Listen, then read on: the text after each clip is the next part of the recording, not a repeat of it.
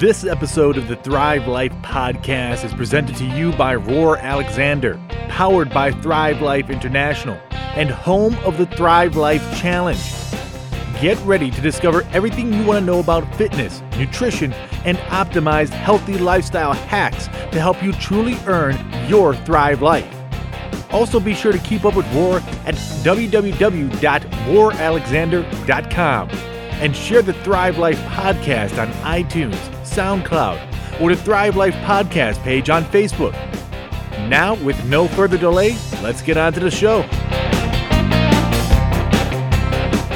Hey everybody, welcome to the Thrive Life podcast. I'm your host, Roar Alexander. Big thank you for joining me today. I have a great show coming up for you, but I'm going to tell you this. Before you listen to today's show, make sure you go back and you listen to the last show, 2 Feet in a Heartbeat, the importance of walking, the most underrated exercise in the world. So, because today we're going to be spending a lot of time, I'm talking with Julia Plevin, the founder of the Forest Bathing Club out of California, and we're going to be discussing a lot when it comes to walking and just getting out there in nature. But before you go to that, I need you to understand just the basics of just leaving your house just to go for a daily stroll. Now, if you don't know what forest bathing is, we also break into it on that podcast. I discuss it there, as well as some other things such as earthing or grounding.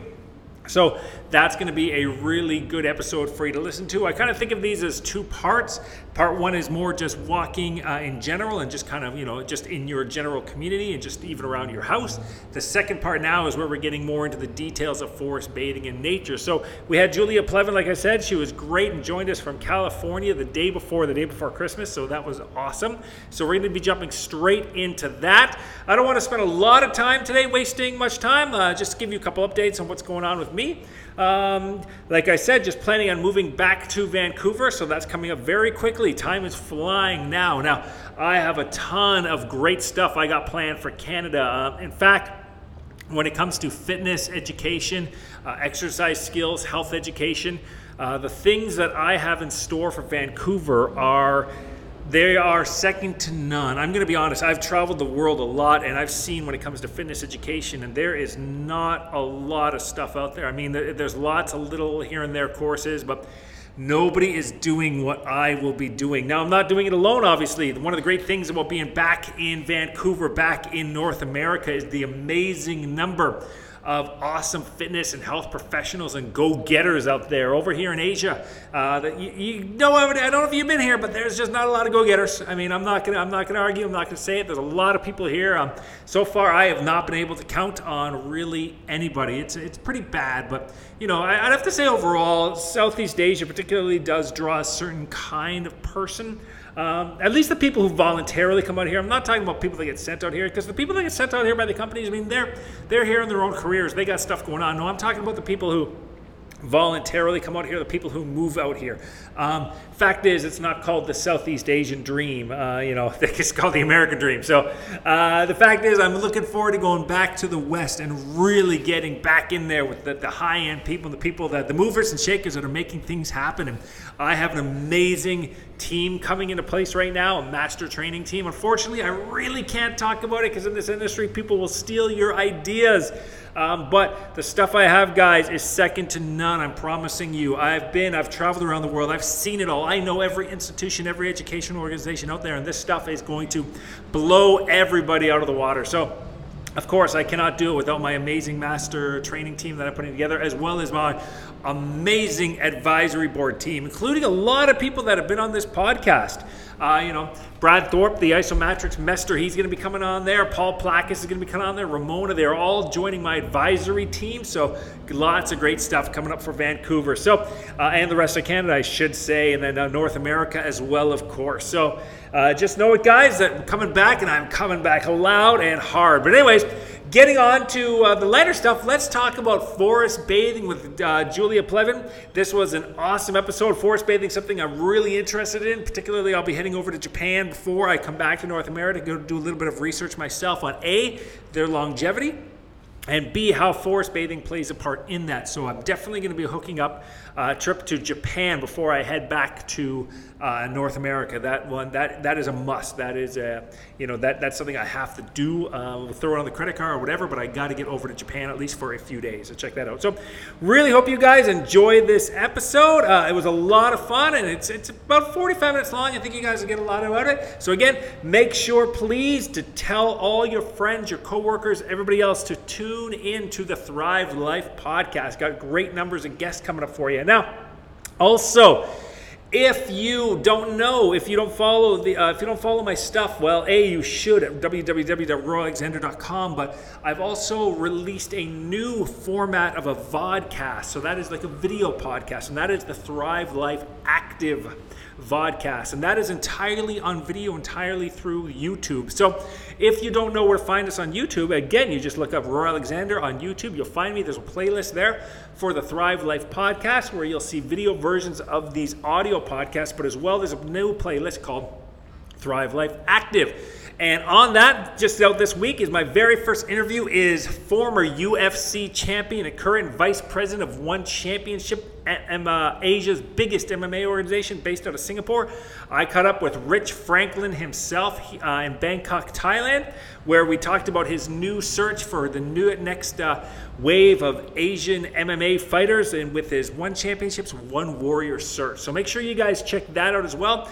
If you love MMA, if you love Asian MMA, if maybe you're just a fan of Rich Franklin, then make sure you check that out, guys. It's a lot of fun. It's not very long. These are much shorter. They only tend to be between about 10 and 20 minutes. What they are is mostly catching up with coaches and trainers, spotlighting different gyms or different retreats, just awesome stuff, but they involve usually a little more on the practical side, a little more on the strength side, so a little more on the just a little more on the activity side. The podcasts tend to be a lot of talking, and we discuss ideas and we discuss thoughts. Well, on that, on the video podcast, it's going to be a lot more interactive and more stuff for you to do. So to give you an example, we have Dr. Emily Schippel, who is actually going to be meeting up with very soon.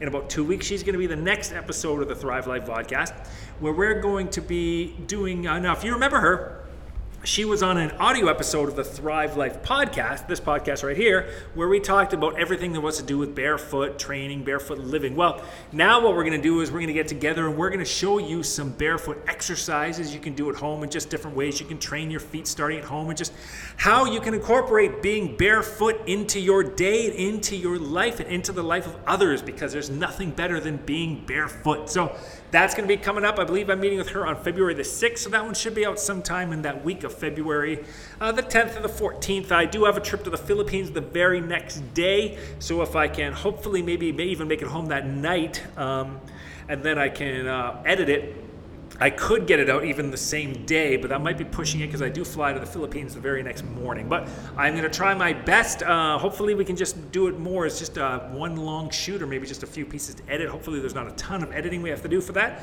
But that's going to be a lot of fun. So make sure you guys are checking out the Thrive Life vodcast on YouTube. Again, RoarAlexander.com. You can find lots of stuff there. Roar Alexander on Facebook, on YouTube, and on Instagram. So anyways, guys, don't need to waste any more of your time talking about that. Let's get on to our interview on forest bathing, or Shinrin-yoku as it's known as in Japan, with Julia Plevin.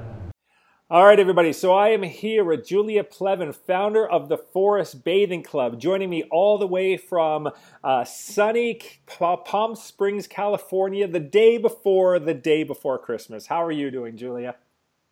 I'm great, thank you. Excellent. So here's a little bit of traffic on the way there from, was it San Francisco to Palm Springs, was it? Yes, driving down from San Francisco. My parents live in San Francisco also, so I was in the back seat with them and just got to my sister's house. Okay, and then you're there for Christmas, I guess, there for a couple days? Yeah. Very nice. So you run the Forest Bathing Club out of San Francisco, is that correct? That is correct. And how long have you been doing that for? Let's talk about, first of all, for the people that don't know what forest bathing is, which I'm sure is a lot. Now, the Japanese word for it is Shinrin-yoku, correct? Yep. Okay, yes. So how did you get into it? Let's go a little bit back and then find out about what forest bathing is, how you got into it, just everything there is. So just tell us your story. Amazing. Thank you. Okay, so I've always been a nature lover. In high school, I was the founder of the president of something called the Hiking Vikings. My high school mascot was the Vikings. Went to college in New England, lived in California, always loved hiking, surfing, climbing, but it wasn't until I moved to New York City for graduate school that the lack of nature just became this all-encompassing itch I couldn't scratch. And I realized, I was also in a high-pressure graduate program, but I was becoming so anxious and stressed, and it was affecting, my nervous system. Anything I ate made me sick. And so my thesis in grad school became all about the mental health effects of being disconnected from nature. Okay, what were you taking in school again? Sorry. What was I taking? Yeah, what was you're writing a thesis. So what was your? So it's a design program called Products of Design out of the School of Visual Arts. Yeah. So a design thesis was, making products, services, experiences, all related to how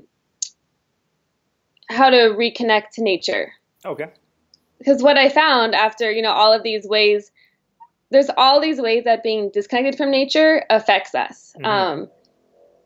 And, that's like stress, anxiety, high levels of cortisol, everything from even shopping addiction to overusing, drinking too much can be traced back on some level to a disconnection from nature. And so no matter what I read, the solution was always to connect to nature. Gotcha. It was almost too simple to be true, Yes, for sure. People don't like the simple answers. Exactly. There's it's not like a medication. It doesn't cost you anything, right? It's just literally outside your door. And so I wanted to, I had all this passion and this knowledge, and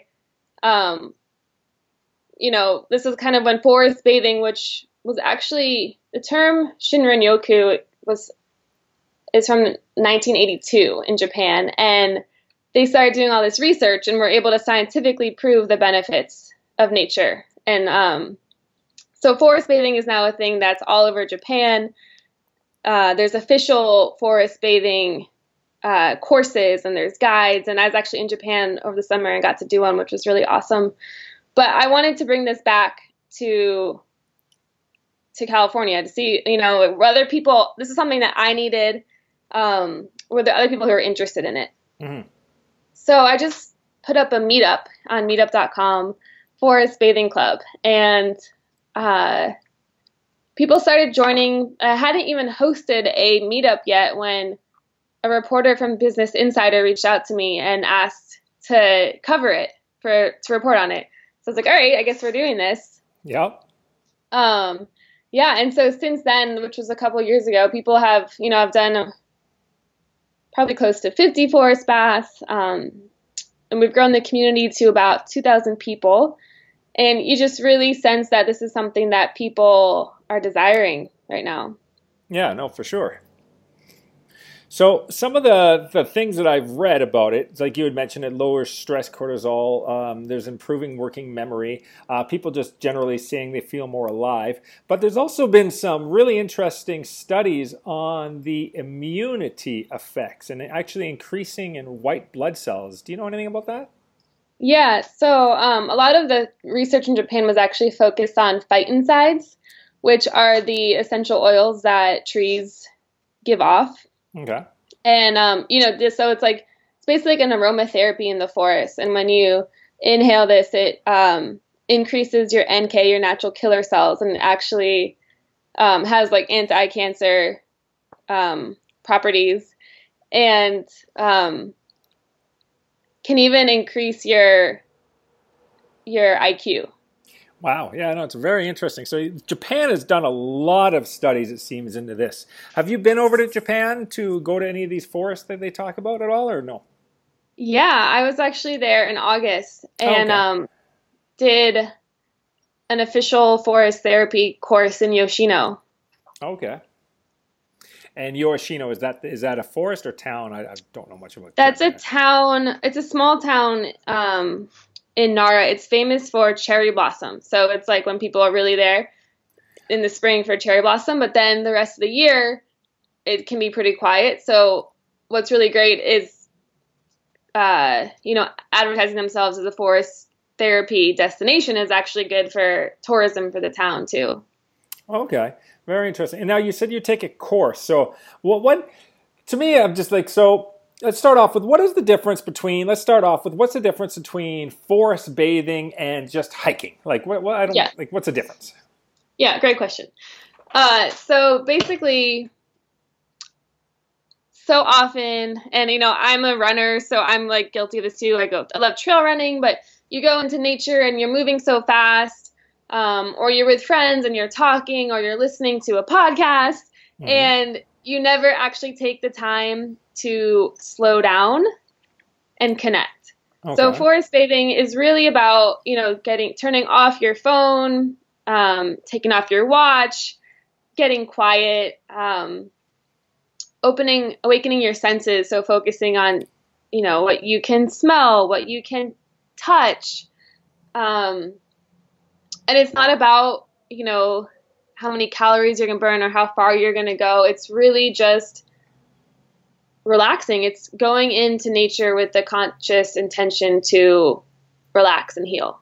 Gotcha. So the difference is the hiking, I find, quite often it's, you're either doing, like you said, for exercise to see how fast you can go, or you're going because you're trying to reach a particular looking point or something. So I guess the difference really is mainly in hiking, you kind of have a goal. And then in forest bathing, your goal is just to enjoy the nature itself. Would that be correct?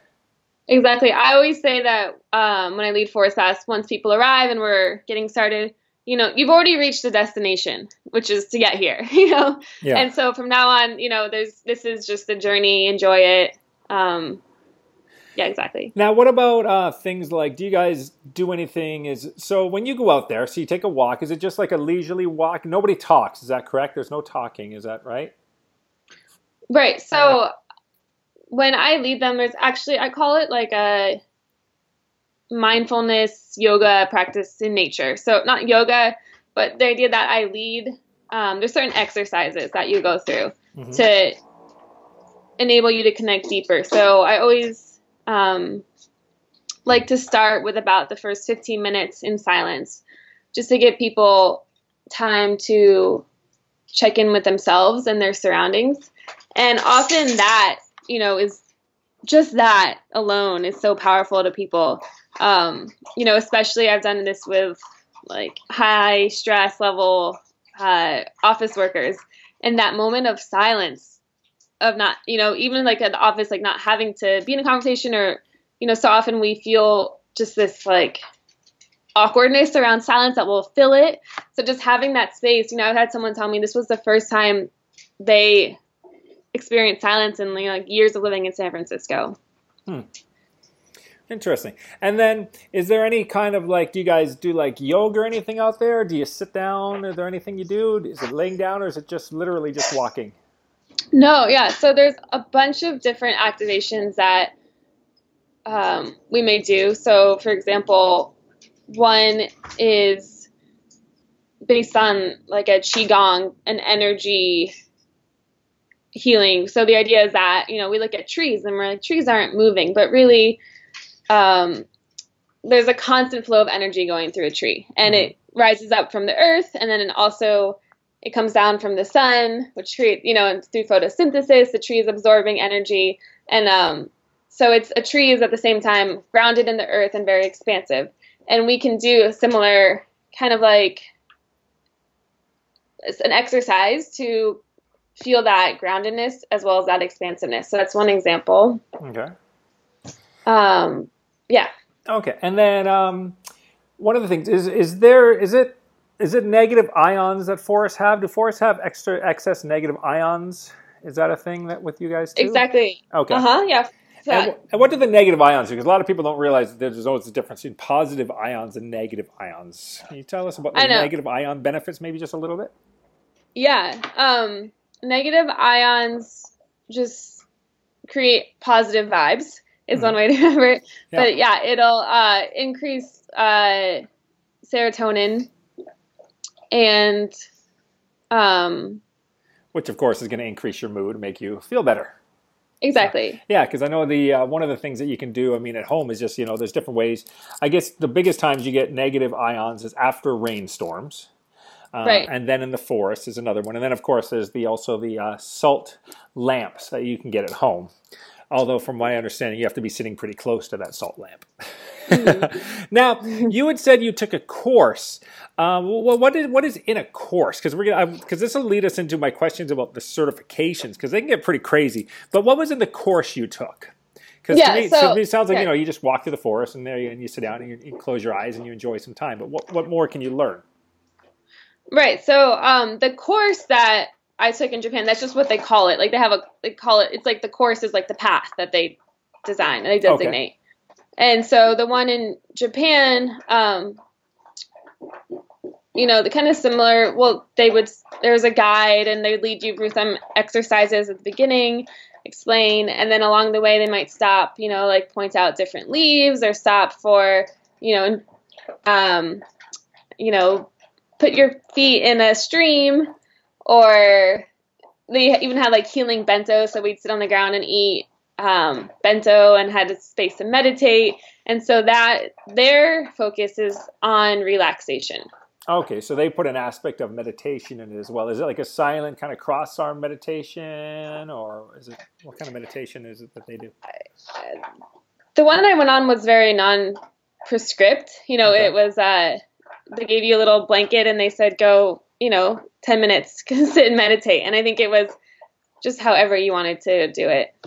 Gotcha. Now, I was reading there that there are actual certifications apparently, and like I'm just looking at one website here, and it's talking about an entire industry is cropped up around the practice of forest bathing. Tuition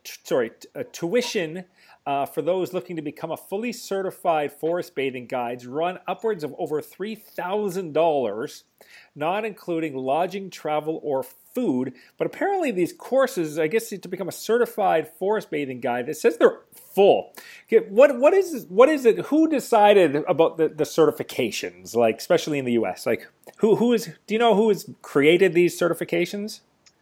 Yeah, it's actually a mentor of mine. His name is Amos Clifford. Okay. And he's been a nature outdoor guide for much of his life. And I think when he found out about forest bathing from Japan, was really excited about the potential, because it's part of their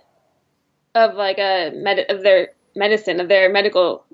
So there's even like insurance on it and stuff like that. Right. So. He was curious, how do you do this in the U.S.? And I guess when he was talking to various insurance groups, we would need at least 1,000 certified guides. And so for him, that meant, all right, I'm going to create a certification program where there's a certain standard that guides, and it's a lot about guiding in nature, is a lot about, nature is the healer. And so you are facilitating the connection. Mm-hmm. And there's a lot about holding space and being able to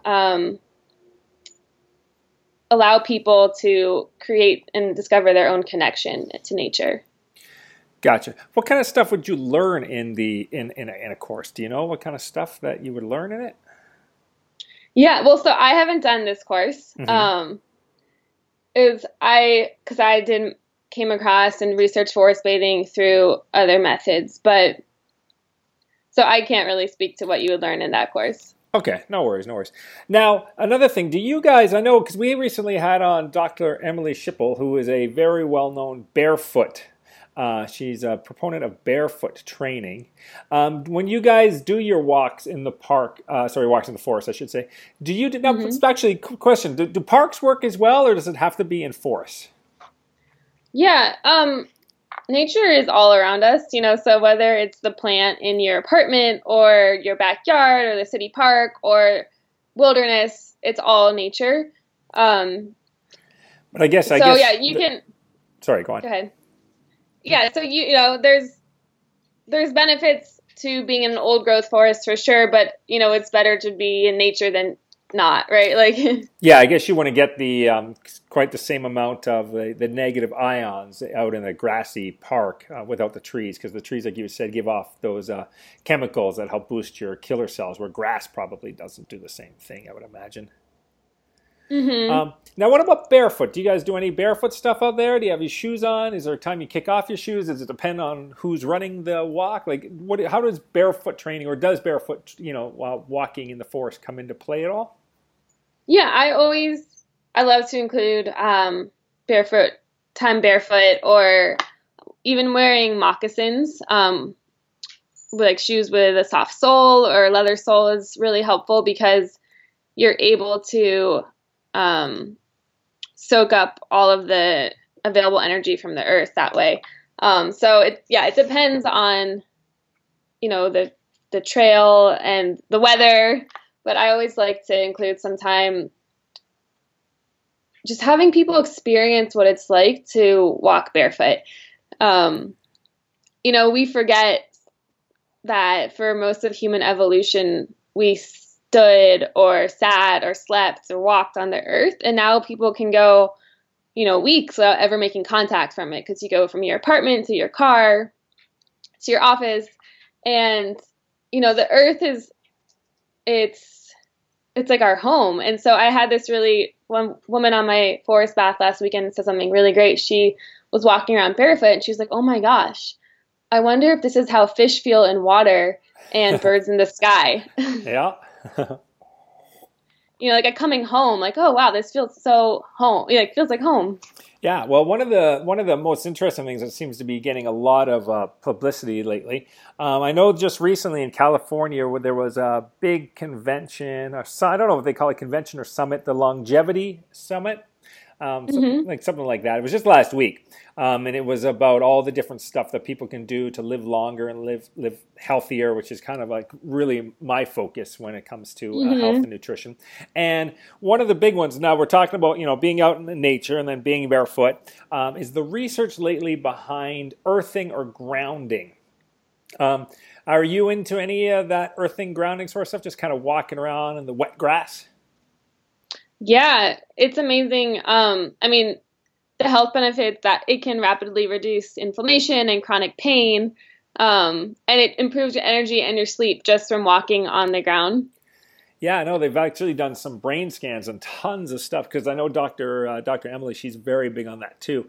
Yeah, lots of it. So when I was just in India recently, actually, I was at a meditation kind of retreat called Pyramid Valley, which is just outside Bangalore. And I did a lot of barefoot walking in the grass, a lot of grounding. Now, it's kind of an interesting one, because there's, there seems to be a lot of, back and forth on it, especially, you have the skeptics, and then of course you have the people on the other side. So I'm kind of in the middle about it. I don't know if it has anything to do, read some of the sites, and it actually talks about how it floods your body with natural antioxidants and all that sort of stuff. And then there's the other side that just says, well, just the fact is, just kicking off your shoes, studies have shown, just helps to lower stress. And even just going out literally for even just a walk down the road helps lower stress. So I guess I'm kind of somewhere in the middle of that. But I am a huge proponent, though, of definitely being barefoot. I think it's a great way to be in it. And I mean, there's nothing like, though, kicking off your shoes and just walking through the sand or through the grass. That's for sure. Yeah, we have 200,000 nerve endings in the soles of our feet. So like. Yeah.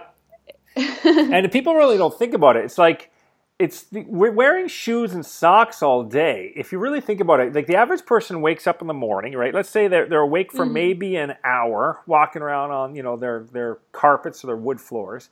And then they put on socks, maybe within that first hour, maybe even half an hour. Then they put on shoes, and then they're in shoes all day on their way to work, driving in the bus or whatever. Then they're in shoes all day at work, and they don't really kick off their shoes probably until, they get home maybe around 6 or 7 p.m. and then they don't even kick off their socks until about 10 p.m. That's just like wearing mittens for, 16, 17 hours a day. Like it's really the same thing as wearing, like really literally wearing not even a pair of gloves, but just a pair of mittens on your hands. And then it just doesn't seem to make sense to me. I mean, it's no different than if you were to wear mittens every single day. It's just crazy that people aren't getting this. Like you said, there's as many nerve endings in the feet as there are pretty much in your hands. So I just find it crazy that so many people are just so, the barefoot, not the barefoot, but the I guess those toe shoes, I forget what they're called, Vibrams and all that. I mean, that sort of that minimalist shoes catching on, but it's still not nearly the same thing because you're not getting that direct contact. I mean, it's basically just going from mittens into gloves, but it still is not solving the problem really. Right. Yeah. Yeah. So how does one then, how long do you have to be then? Is it one of those things where do you have to spend 2 hours on the forest? Because the fact is, a lot of people don't have a ton of time to spend on the forest, but can you get benefits in 20 or 30 minutes? Do you know what any of the science is sort of saying? Or totally. What Yeah. So, I mean, there's been research that just looking at pictures of nature on your computer screen will relax you, or looking out the window. Hospital patients who have views of nature heal faster. So it can be as little as that. Just 5 minutes of being in nature, your brain will start to, your prefrontal cortex will start to relax. Some of the research from Japan said that 2 hours in nature, you have an immunity boost that will last up to 30 days. So, obviously more nature is better, but it doesn't take a whole lot to get the benefits. Gotcha. So you suggest just starting off with even just say 20 minutes of just walking through the local kind of park with some trees around. Is that a good place to start? Totally. I would even just say walking, through a park on your way to work would help. And kicking off those shoes for a few minutes. Exactly. Cool. Totally. And what was the next question I was going to ask you? I was looking at one article, and it was pretty interesting, and it basically said that forest bathing is now where yoga was 30 years ago. How do you see the growth, or where do you think forest bathing and getting back into nature is going to go from here? Because there's a lot of a friend of mine is actually doing a retreat called Disconnect to Connect. There's tons of stuff out there. There's new books being written on the fact that we're just too connected to technology, where we've lost. You got this whole no furniture movement going on. The barefoot, the barefoot shoes are getting thinner and thinner. You got Dr. Emily talking, running around the world doing her barefoot certifications, and then she's even got a new yoga. Well, it's not a yoga mat, but it's a foot mat that's apparently very good for your feet. Then there's of course the talk about grounding sheets and different ways to ground yourself. Yeah. So where do you see forest bathing? This article seemed to think that it was going to become the next yoga over the next 10 years. How do you think it's going to grow? Yeah, I completely agree that it's the most important thing that we as humans can do right now is reconnect to nature. It's what is needed for our sanity. It's what's needed to be able to sustain life on the earth, and heal the planet. I think anything that leads us closer to nature is going to become the next big thing. Forest bathing, just the energy around it is unlike anything I've seen.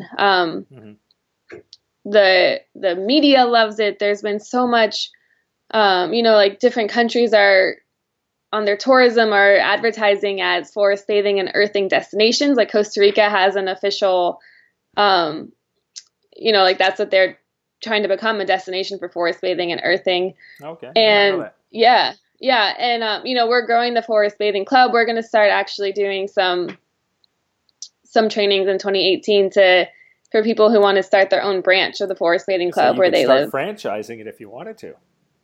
Yeah, exactly. You got to come up with your own logo, though. We have a logo. Oh, you got a logo. Okay, well, there you go. So once you become certified through you, maybe you get used to the logo and you can become a branch. So maybe I'll look into doing the Forest Bathing Club Vancouver, eh? Oh my God, yeah. Yeah, because we got I don't know, the thing about Vancouver, that's a nice thing about it. There's a lot of wilderness there. I mean, first of all, you have Stanley Park, which is a huge park, but also lots of trees. And then, of course, you know Vancouver. You've probably seen the pictures. Very much like Seattle. It's sitting at the base of the Rocky Mountains. Yeah. So you have awesome. Squamish and Whistler. You have nothing but forest there. But let's talk about the people who maybe not be so lucky. What about the people that are in the middle of, I don't know, North Dakota, or the people that are in, they live in downtown Chicago on Main and 3rd, and, they just can't get to a forest, and there's not even, they're only tiny parks. What can people do to maybe bring some of this home if they live in the middle of, I don't know, even say like Tokyo, right downtown Tokyo? What can they do? Somebody is stuck in a concrete jungle. Yeah, that's a great question. So, it's called forest bathing, and it's true, the forest aromatherapy is really good, but nature has healing benefits, whether it's the ocean or the desert or wherever you are. There's benefits to the nature.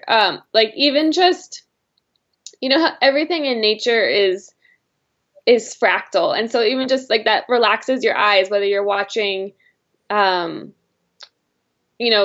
rustle in the wind, or, like if it could be a tree on your city block, and you can still take the time to slow down and, touch the bark and look at the leaves and smell the flowers. Like it's really an attitude of what you're paying attention to. Yeah, I think if you maybe went out and got some plants, I mean, the fact is there's like NASA's, for instance, list of 10 plants that even just clean your air. I mean, you could just start with that. And then the other thing that I'm a big fan of is actually one of the things I have is an initiative, and my goal is to upgrade sort of public parks and stuff like that by putting in, I think more people just need to get outside, like we talked about. But they have, like what you guys do is you guide people. I mean, it's one thing to say get outside, but then people just go outside and they don't know what to do. So I think it's good if we give them something to do. So it's nice that you have the tours, they can go on the bathing walks with you. But I would like to really just see, I think a really simple solution, and I don't see them. You see them here more in Asia, but you don't see them in North America very much at all. It's just some like reflexology footpaths. Just even it's just a circle of pebbles. I was just actually doing a course in Malaysia lately. In the condo I was there, what they call the Zen section, they had an entire reflexology footpath. I mean, you just start walking around on that. I mean, it's just so great just getting all those different senses on your feet. So I think even if you just had at home, like some plants, like you said, some flowers, and you could even just get a pebble foot mat.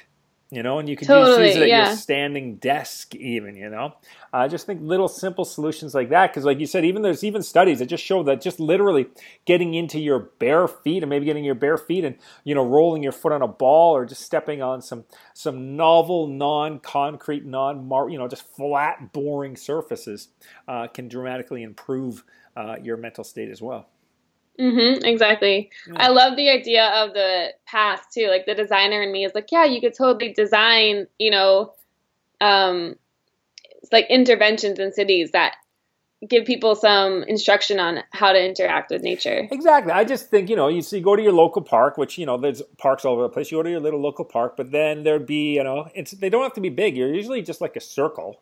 Or, they're just a little path. They don't have to be longer than, maybe 15 feet long. And, you get a little plaque there that just tells you, the benefits and what to do. Kick off your shoes, walk around on it for a few minutes and feel good. I mean, it just seems like a really, really simple solution to get people to kick off their shoes and walk around a bit. I mean, and there's no thinking, there's no learning curve on it. Oh my God. When I was in Tokyo, actually, they had like a water fountain in the city where you could get they like sold you a little mat and you got to sit on it by like the bank of the water fountain and dip your feet in. Oh, well, yeah. See, Asia, when it comes to that sort of stuff, I mean, Asia really is a lot more on it when it comes to than the West. I mean, the West, well, I guess at the end of the day, our culture is only about 150 years old. And it's so based, like we said, we have a very technology-based where, Asia has a very traditional base. So there's a very big difference when it comes to that. A lot of Americans and Canadians, Western people are just so, they're just so driven by this science proof, and the fact is, science, you need science, but a lot of the times, science is behind a lot of the times, like people used to laugh and they would make fun of Ayurvedic medicine. And now Ayurvedic medicine is catching up huge because now there's studies coming to it. So you get all these people all the time that are very skeptical and pessimistic of anything that doesn't have a proven study. But what they have to realize is that maybe the study just hasn't proven it yet. There's like, when you look at even like taking a cold water bath after training, athletes have sworn by it for, I don't even know how long. People have sworn by it for, I don't know, since the days of the Greeks. But athletes, at least for the last 100 years, have sworn by it. Problem is the scientists said it doesn't work. Scientists have always said, nope, cold water doesn't work. Athletes said, we take a cold bath, we feel better after. It brings down inflammation. Scientists looked at it and they said, no, it doesn't bring down inflammation. It doesn't help inflammation any faster than having a hot shower. But what they now realize, and this was only like a year ago, they realized that, the athletes were actually correct. Having a cold bath does help, but not in the way they think. It didn't actually bring down muscular inflammation necessarily, but what it brought down was it quickly helped relieve the central nervous system. So it's like we can't always say, well, if science hasn't said it's correct, then it doesn't work. Because the fact is, science is sometimes years behind. So yeah. I'm glad you're saying this because I'm in the middle of writing a book about forest bathing, and I'm talking a lot about, like the spiritual benefits too. And my dad, who's more skeptical, is like, well, what about the science? Like, you're going to make sure that you include the science, right? Yeah, no, so many people are hung up on the science. Well, and it's, I get it. There has to be some science, but I just find there's people that are too hung up on the science, like the people that are running around, all these people are saying, well, there's no proof that all these artificial sweeteners and all these herbicides and pesticides are bad for you. There's such small amounts. There's no empirical evidence that shows they're bad for us. Well, okay, the problem, maybe there isn't. But first of all, we don't have enough long-term studies because a lot of these things have only been around for 10 or 20 years. Second of all is sometimes we're looking at the wrong thing, like aspartame. Aspartame's a great example. So when aspartame first came out, everybody was thinking, it's going to give you brain cancer. There are always theories about how aspartame gives you brain cancer, gives you tumors. And then they found out that wasn't true. I mean, the fact is that it's not true. It doesn't give you brain cancers because if it did, the rise in number of brain tumors would have gone up because there's so much aspartame. So now you get all these skeptics that are saying, see, there's absolutely nothing wrong with aspartame. Well, now what they're doing, though, is they've realized that, it probably actually has a major effect on the gut biome, something we weren't looking at a few years ago. So science isn't always right. So for all those skeptics out there, they got to realize sometimes science is looking in the wrong spot. So right. Oh, yeah, totally. And the gut biome, another magic of nature is soil. Like dirt actually has so many benefits to the bacteria, and soil has a lot of benefits to the microbiome, the gut. And of course, they're now starting to understand the connection between the gut and the brain, and how like when we've gone so clean, right? We live in these very sterile environments, and actually they're making us sicker. Yeah, like we have more autoimmune issues and. Yeah, for sure. I know there's a big movement right now towards the SBOs, or the soil-based organisms, which is because you have your regular probiotics, which is your ones from the lactic acid from milk and the kefir and all that sort of stuff. But then there's the ones now, and of course there's a lot of back and forth on it, but the soil-based, where people are saying exactly like we've been taking our fruits and vegetables and we've been washing them and we've been bleaching them and we've been cleaning them so much that back in the day 100 years ago we just picked a carrot out of the field and we brushed it off on our pants and we ate it.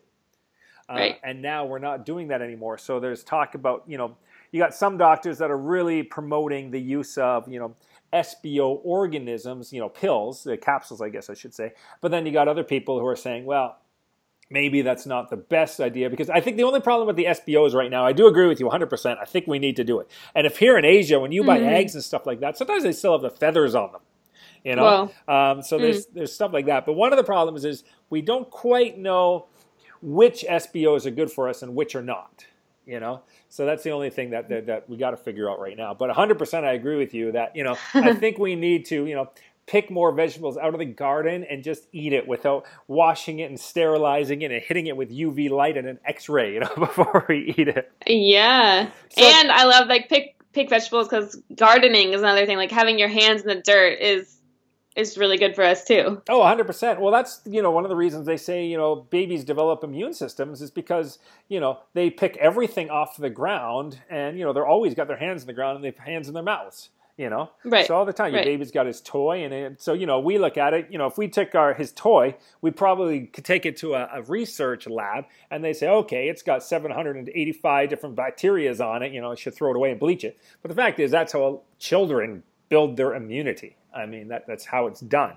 So if you raised a kid in a sterile environment, you'd have a really sick adult. So what is your book? So tell us more about your book. When's it coming out? What's it about? How far are you into it?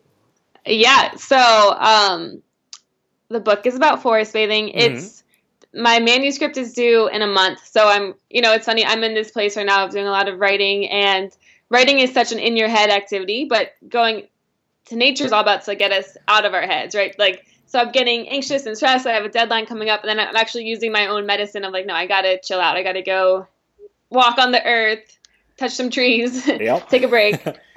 Maybe write your book in the forest. Exactly. Yeah. But so it's going to be coming out spring 2019. Okay, very nice. Now, are there any books on it right now? I know there's one. I don't know if it's about forest bathing exactly, but there's the book called Your Brain on Nature. Have you read that one? Is that the Richard Louv? It's an Eva Salub and Alan Logan. I'll just give you the Your Brain on Nature examines the fascinating effects that exposure to nature can have on the brain. Scientific studies have shown. So it's all about natural environments and the brain. It's walking in nature, positive emotions, and all that sort of stuff. Yeah, no, I haven't read that one. And Alan Logan, no, that's not who you talked about earlier. Okay. So you haven't read that one, but you said there was another one you knew about? Yeah, there's, what's her name? The Nature Fix by Florence Williams is a really good one. Okay. Very nice. And then your book, again, you're allowed to say what it's called yet, or you got to keep it secret for now so nobody steals your title? Yeah, it's a secret for now. Okay, it's a secret for now. Perfect. And you said that comes out in what did you say, 2019? Spring 2019, yeah. Okay, so we're still quite a bit away from that. Do you have a blog, or where can people kind of follow stuff right now while they wait for your book in a year and a half? Yeah, the best thing to do would be to go to forestbathing.club. Forestbathing.club, okay. Yeah, and there's a way from there to sign up to join the club, and then you'll be on the email newsletter, and we're on Instagram at Forest Bathing Club. So there's ways to connect, and we're growing the community right now. So we're really trying to me, it's as much about building a community. And so as people sign up, they can sign up for a phone call too, and they'll either get a call with me or my partner, and we'll really get to know who these people are and what their desire is in connecting to nature. Okay, very nice. And then now besides running it just in it's San Francisco, correct? That's where you do yours right now. Do you ever have you ever considered maybe doing like a traveling tour? Like, I know some yoga people do these things where they travel around to different cities and they do yoga classes. Have you ever thought about doing a forest bathing tour? Yes, all the time. You thought about it, or you've actually done it? No, we've thought about it. Okay. They're getting a lot of requests for the East Coast, and then would love to do some. There's so many awesome eco retreat centers now that would be so great to offer forest bathing at. Yeah, for sure. So now, are you going to offer some sort of certificate as well, some sort of certification as well, or is it more just for people just for their own use? Like, because if you did a tour, you might be able to do some kind of course along with it. So exactly, yeah. There's going to be different level. You can just join events to get a taste for it, and then if you want to, take what you learn and do it on your own, or come back for events, that's great. If you want to go deeper, we're going to be developing immersive programs to either start to lead or guide yourself, or just nature is a way to get clear on your intuition, and really understand like yourself better. It's like I call you connect to outer nature, but you also connect to your inner nature. And so if there's people who want to just, have some self-growth and self-discovery, we're going to have immersion programs for that too. Awesome. And where else is there a Facebook? Do you have a Facebook page for your club then? What's that one? Just the Forest Bathing Club Facebook page? Is it? Mm-hmm. Okay. Yeah, Forest Bathing. And Instagram or anything else like that right now? Or is it just Facebook and website right now? We are on Instagram at Forest Bathing Club. Perfect. Okay. So I guess that probably is going to wrap it up. I mean, I think we've covered quite a bit. We're going on about 40 minutes right now. I can't think of anything more. Lots of interesting stuff when it comes to getting out in nature. What's your kind of take-home message for everybody? If you could tell them, like, what's your big message if you could tell everybody that's listening right now? Yeah, that's a very great question. My take-home message is just to get out in nature. And it doesn't matter if it's as little or as much. It's really about shifting your attention. It's if you have a plant in your house to touching the plant, walking in the grass. It's what we talked about, just the really simple ways to start to shift your attention. Because it don't have to be going to these old growth forests. It can be really just anywhere. Yeah, it could just be a stone. It could just be a stone pebble and a flower in your house. Great. Great. Okay, well, I will definitely connect with you when I get back to Vancouver in May or June, and maybe we could start the Vancouver chapter of the Forest Bathing Club. That sounds so great. Awesome. Okay. Well, thank you again for being on the show, and hope you have a great Christmas. Again, thank you for joining us. I know it's the day before Christmas over there. So most people right now are like, yeah, we won't bother talking to you until the new year. So yeah, big, huge thanks for joining in today. Of course. My pleasure. Thanks for having me. Great. Thank you. Talk to you again.